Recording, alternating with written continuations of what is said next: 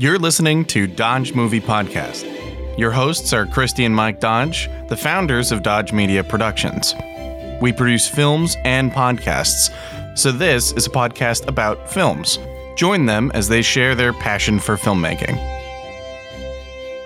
Welcome back, everybody, to the Dodge Movie Podcast. We are rounding out this month of sports films, and I promise you, this one is a sports film. It's called Men with Brooms, and it came out in 2002. I had not seen this film. It was a suggestion of my co-host who saw it. Funny story about how I discovered this film. I discovered curling at an Olympics, the broadcast, and I said, I really enjoy this. I want to see more. There must be a movie about this. And this is the only film I could find about curling. Now, there's a fabulous documentary that we watched right before the Olympics. Rock Stars. Narrated by Nick Offerman. Big fan, by the way, Nick. If you'd like to be on the podcast, I'm happy to have you on the podcast. I believe it's on Peacock. I think it's Peacock. It is so good, you guys. Next to this movie, it's a pretty... Well, I guess maybe it's a docuseries, because I think there's more than one episode. Yeah, there's 4 eps. I think it is a great counterpoint to this film. Yeah. So this film was written and directed by Paul Gross,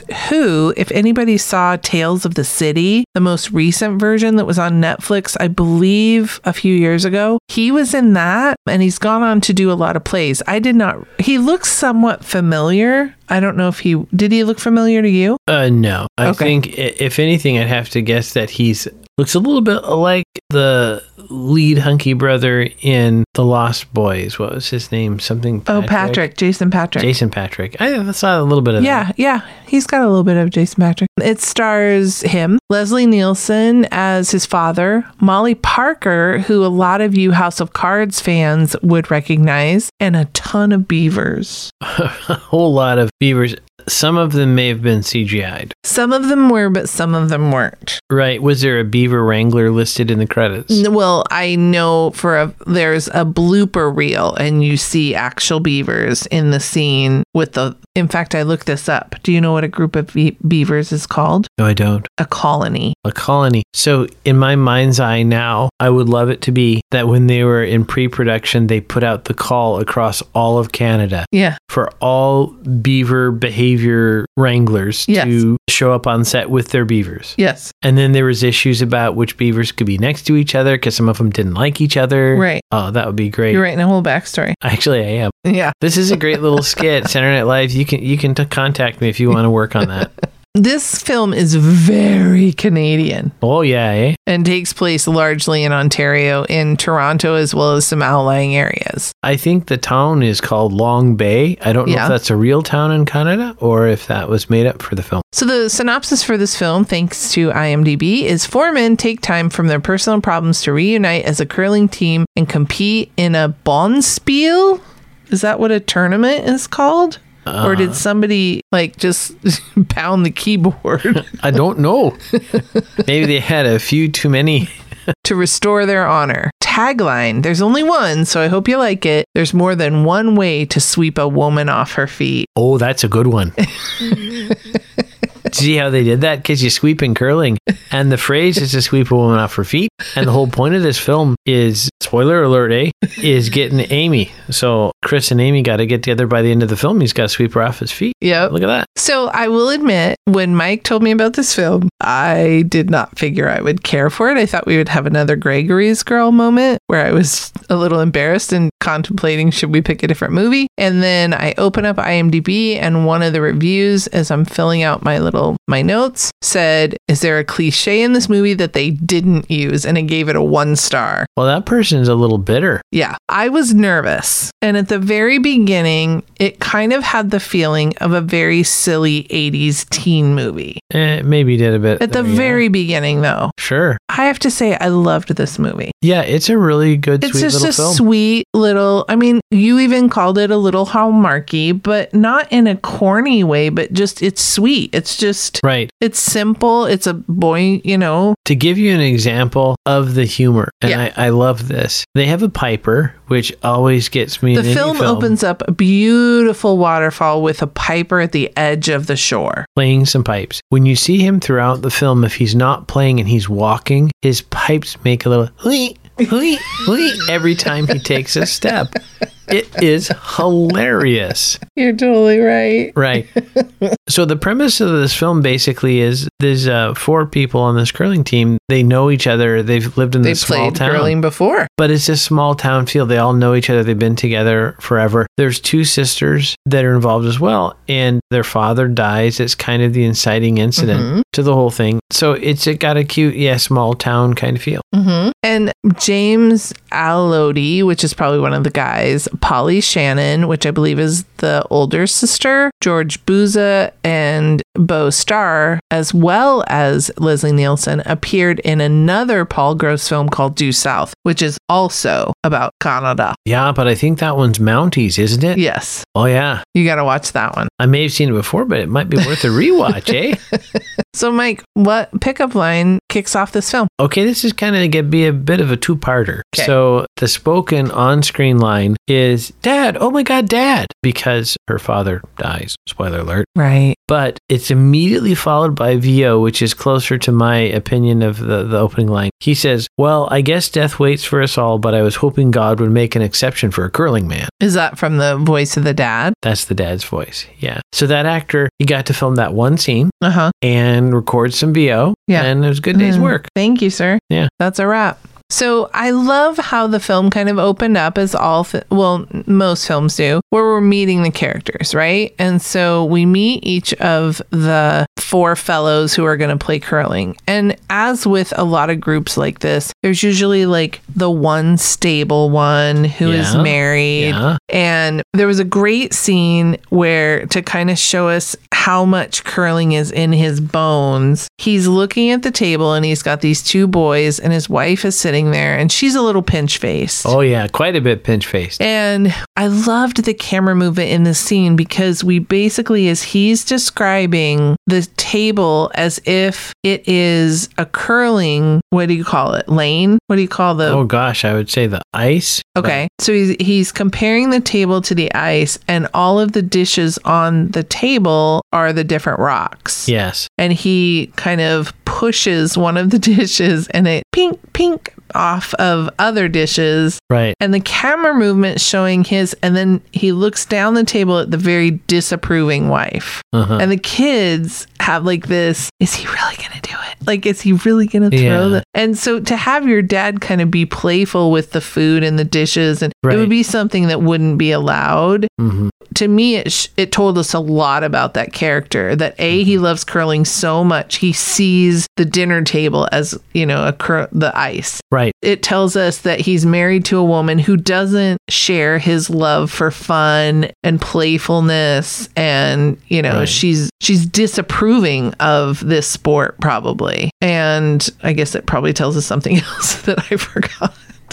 I went up on my line. I thought this was good direction from Gross in that there's that one. And then there's a scene later where the similar to but legally distinct from NASA group and somebody throws a kind of dossier down the table. And it's just like in curling where they toss the rock down and then it slides straight to the right spot. So I thought that was clever because there's not a lot of opportunity in everyday life to bring curling into it. So well done by the crew and the director. And then we meet one of the guys is kind of like in this cheap hotel and he's got this girl who it appears either he's just met or hasn't known very long. And we meet Paul, and then we meet a gentleman who's him and his wife are rabidly trying to get pregnant. And so it shows her taking her temperature a lot and she's saying, go now, And so in a little bit into the film, maybe a half hour in, maybe not quite that much, we see all 4 of them. And as their personalities have been introduced to us, and one of them says, I'm a drug dealer. The other one says, I bury dead people. The other one says, I have a single-digit sperm count. And then Paul says, and I'm a naked cheater. I say we go for it. Are you with me? Let's do it. And then the 4 of them, all naked, jump into the water. Right. And I just thought it was a fun, this is probably something they did in high school. Yeah. It was probably how they kicked off the season, maybe. And it was funny because I think they try to get back out and it's just almost like this sheer rock wall. And I thought, how are they going to get out? Did they not think of this? And somebody goes, wasn't there a rope ladder here?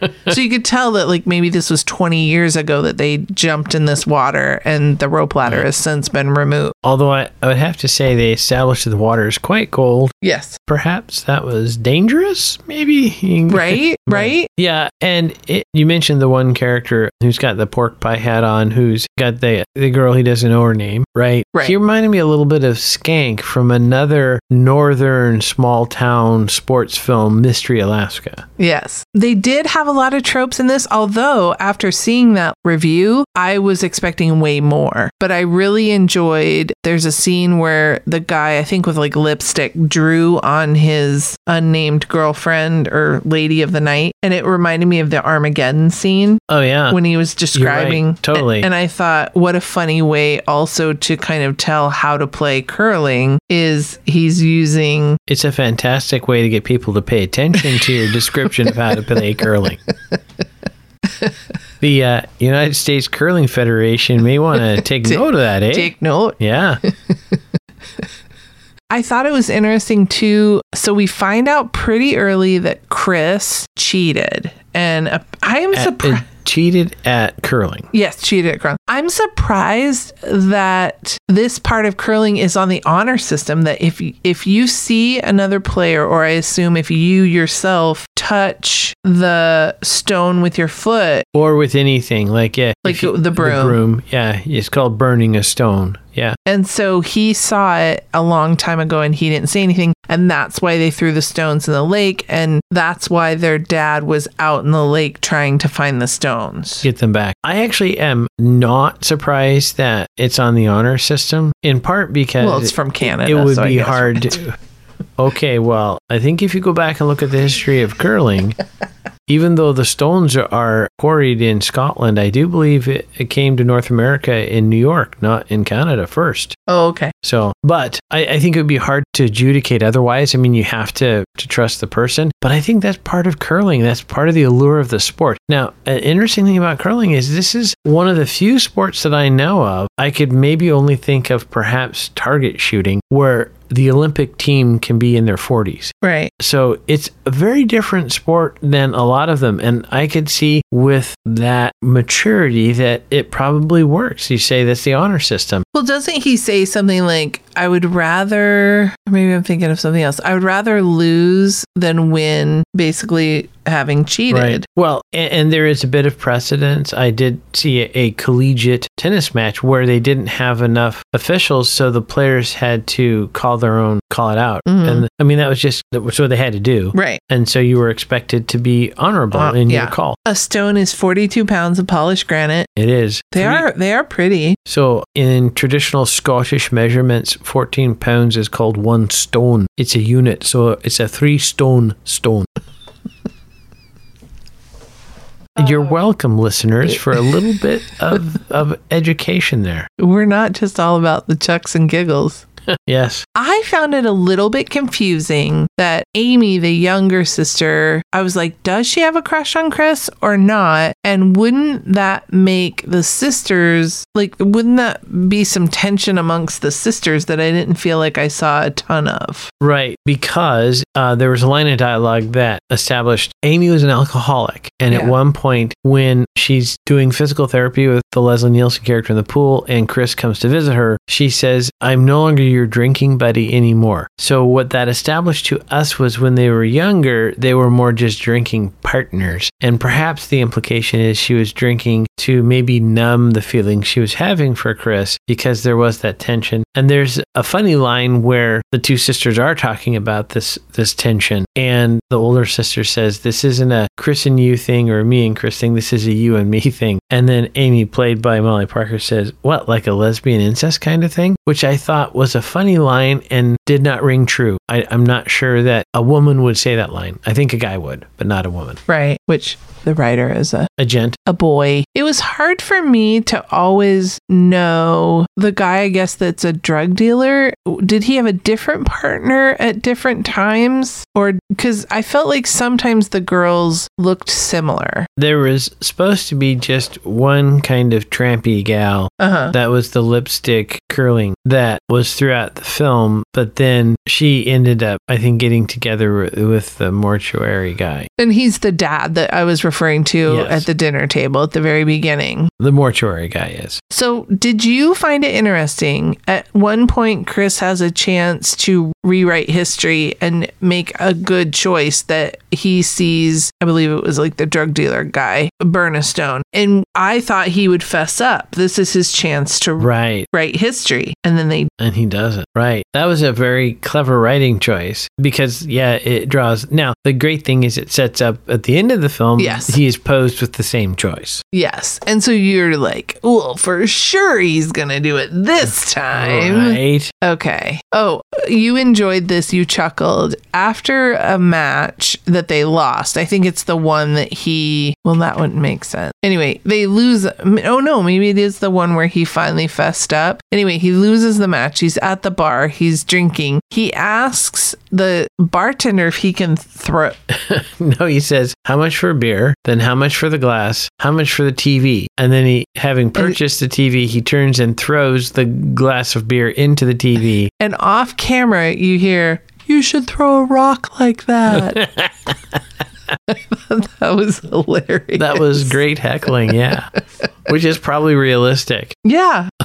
So the other thing that I was super impressed with that really surprised me of this film is there's a scene where I think maybe Chris Cutter goes to his mom's grave and Leslie Nielsen comes a little bit later because he knows that's where he's going to be. I can't remember how they both get there, but they're both at the mom's grave and they're really having a poignant moment. And I was super impressed. It didn't ring like too much. The movie was not so silly that you couldn't have this sweet, tender moment. And I was just really impressed by how Paul wrote this whole film, really, that you could have some good chuckles, you could have some fun, some laughs, but then still have this heartwarming scene between father and son. Yes, you perhaps think of Leslie Nielsen from the Naked Gun movies, 100%. The Police Squad, and I do have to, at this point, interject a little bit. Yeah. So Leslie is not with us anymore, and his gravestone says, "Let her rip," which is a reference to his favorite joke. He had this handheld device that could make fart sounds, and apparently he had practiced with it because I heard a story from somebody who'd worked with him, and they were at an award show, and they said he was walking by, and they were so excited that they had worked with him. So they said, "Hey, my mom and dad are here. Would you mind,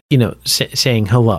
And they said with a completely straight face, he went into this like 5-minute glowing speech about their son, the entire time using this fart machine to make a non-stop series of different fart noises without breaking character. He said his parents were laughing so hard they couldn't breathe. And so that guy, who by the way apparently was a fantastic person, very funny, very nice. You would think, okay, he's going to be in this film. It's going to be slapstick. Goofy. Right. Yeah, it's going to be Airplane. Yeah. And there's a great, I think it's a funny scene, but it really shows restraint where his father has just started recurling again. And when you throw the stone, you traditionally get down on one knee and one foot. You really low down. You're kind of in a lunge position. A lunge. And he calls his son over and he says, "How's my form?" And the kid says, "Oh, it says perfect, Dad." And he says, "I think it's permanent," because he's injured his back. Yeah. But that line could have been delivered very, like you said, kind of 80s campy, over the top. But it was funny, but it was delivered in a very restrained way. Yeah. So I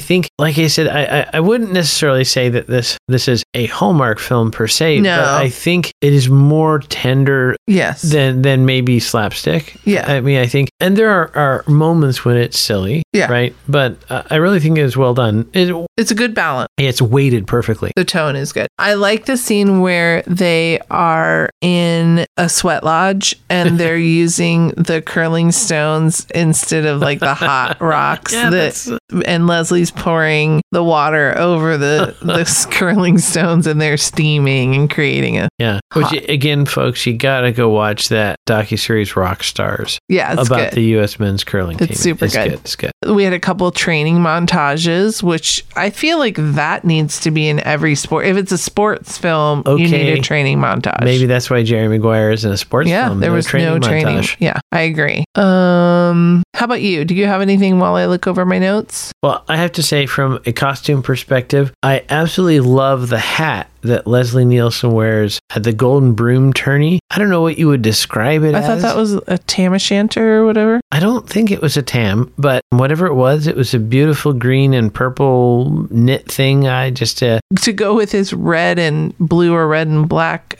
plaid pants. Yeah, so the costume designer of this film, if you hear this and you can send that to me, I'd be grateful. Love that hat. Yeah, I agree. I like under costuming, since we're talking about that they didn't even try to have any sort of uniform, like not even like a cheap t-shirt that they just went down to the mall and had done. But the other team had like mylar iridescent tracksuits. And cheerleaders. I'm going to say I've never heard of cheerleaders in curling, so that was interesting. Also notice that even the octogenarians team had like the matching silk jackets. So yes. These guys were so bottom of the barrel that they couldn't even get a t-shirt. Yep. One little thing kind of bumped me, but this is, I mean, even though this was done in 2002, this feels very 80s. At the very end, I think, I can't remember who it was. There was like, was it the astronaut sister and somebody else kiss, like in a celebratory way? And it just felt like a gratuitous, let's throw a lesbian kiss in here. It was the local cop and the waitress. Yes. And that did feel a little gratuitous. It's like, really? Like, I guess in 2002, we just weren't as woke, but it just to throw it in for no reason. Like, it'd be different if you did, like, there's been something with Missy Pyle that I feel like her character throughout the film, she played like an Eastern Bloc. That was Dodgeball. And then at the end, she kisses. Yeah, but I think it's Steve the Pirate. But there's Christine Taylor's character said something like, "Oh yeah, that was friend." But if you build it throughout the film that somebody is flirting with that lifestyle, and then maybe it could serve the plot. But to just throw in, let's have two women kiss right now. It just, come on. That was a bit much. I did like when those two characters, we first see them in the diner. I thought that was very subtle and well done. Mm-hmm. That part I was fine with. But yeah, it was the kiss at the end felt a little bit. That bugged me. It wasn't smooth. It had a little bit of a Mighty Ducks ending where the losers, I thought the heel turn of the, what looked like European block of the Mylar iridescent, like when they lose, they just turn and it's like, put them there, buddy. Good game. I just thought, it's curling though, eh? Sportsmanship is a key part of curling. Okay, except for they were intense and competitive the whole film until they lose, and now they're going to be gracious. I like to think that you can be competitive and still a good sport. Okay, their Aryan look didn't sell it. To be honest, they were kind of leading us toward Das Sound Machine. Yeah. I bet, don't you think that Kay Cannon probably has seen Men with Brooms before she wrote Sound Machine? Did I get that right? Kay Cannon, I think. Whoever wrote Pitch Perfect 2. If I got that wrong, I apologize to the screenwriter. Okay. I liked the cut under my editing category. They were training in I don't know if they were like the coal fields or the steel. Anyway, there were these big, tall mounds of some sort of mine. Something. And they pour these, they have these big cauldrons. And you were right. Why would you pour molten whatever on top of this mixture? Anyway, but they cut from that scene of the stuff flowing down those big mounds to the waterfall. Yeah. And the water is falling off. And I liked that type of edit cut. Yeah, I thought the cinematography was good. A special note was they had a shot early on where basically somebody's tossing the stone. And as we established, you get in kind of this lunge position, you shoot forward. And they shot it from in front of that person. So in my mind's eye, I saw the camera operator laying on their belly with the camera and a couple of grips holding his feet, dragging him down the ice, right? Yeah. I love the pipers, especially the rock version of O Canada near the end. Oh, that was pretty good. So note to filmmakers, if you have pipers or a kilt in your film, I'm in. Yes, that's an instant get for you. All right. How about head trauma? Did we have any head trauma in Men with Brooms? Right after the opening funeral, Chris bangs his head while he's walking down the sidewalk with Amy. Right. I'm surprised he didn't. I think he would have cut open the corner of where he hit. I would think so too. Yeah. How about a smooch? Smoochy, smoochy, smoochy. So there's actually two smoochies. One is Julie smooches Chris at 31:44 after they lose to the octogenarians, but then Amy and Chris kiss in the street at 1 hour, 38 minutes and 31 seconds. True love. True love. He swept her off her feet. Ha! See how you did that? Yeah, I did that. We brought it back 29 minutes later. Nice. How about a driving review? So I have to say, I generally rely on the Internet Movie Card Database, and they let me down badly on this film. Uh-oh. So I had to fly without a net. I'm pretty sure that's a 65 Impala that Chris is driving. Nice vehicle. However, Amy drives a red Dodge Dakota pickup, so she's got one of ours. Yeah, way to go, Amy. What car were they driving when the beaver colony stopped them? I think that was in the Impala. Okay. Shall we go to the numbers? Let's go to them. Okay. I'm going to just quickly say before I head to the numbers, in an attempt to make this Canadian film successful, Alliance Atlantis put on an advertising campaign that was on par with a campaign for a Hollywood-made film. This film had a pretty low budget at $7.5 million. And sadly, worldwide and domestically, it only made 4.2. So that is only a 0.6 multiple of the budget. Well, that's what's reported, but we just watched it, so maybe it's doing better after the fact. It's a cult hit. Who knows? And adjusted for inflation today, that would be like 6.7. So pretty low, although it beat any of our films. See, I have a hard time seeing, I don't know about in the theater. Yeah. But I could see this one playing real well in Canada late at night. It's kind of a cult classic. Oh, yeah, absolutely. It's about curling. They love curling up there. They love it. So unfortunately, not enough people maybe have seen it because it scores pretty low on IMDb. It's 5.9 out of 10. Critics on Rotten Tomatoes gave it a 57%. Audiences loved it more at 67%. So I would love to have a chat with Paul Gross about this just so I could tell him this is a much better film than those numbers would indicate. Yes. It's just an hour and 42 minutes. So if you have a couple hours on the weekend, you can watch this one. It is rated R. It's listed as a comedy, drama, romance. And we paused it once at the very beginning because I was trying to get my bearings and understand the plot. I would say actually, go ahead and watch this and Rock Stars before the next Winter Olympics, because then you'll be able to catch some actual top level curling. I agree.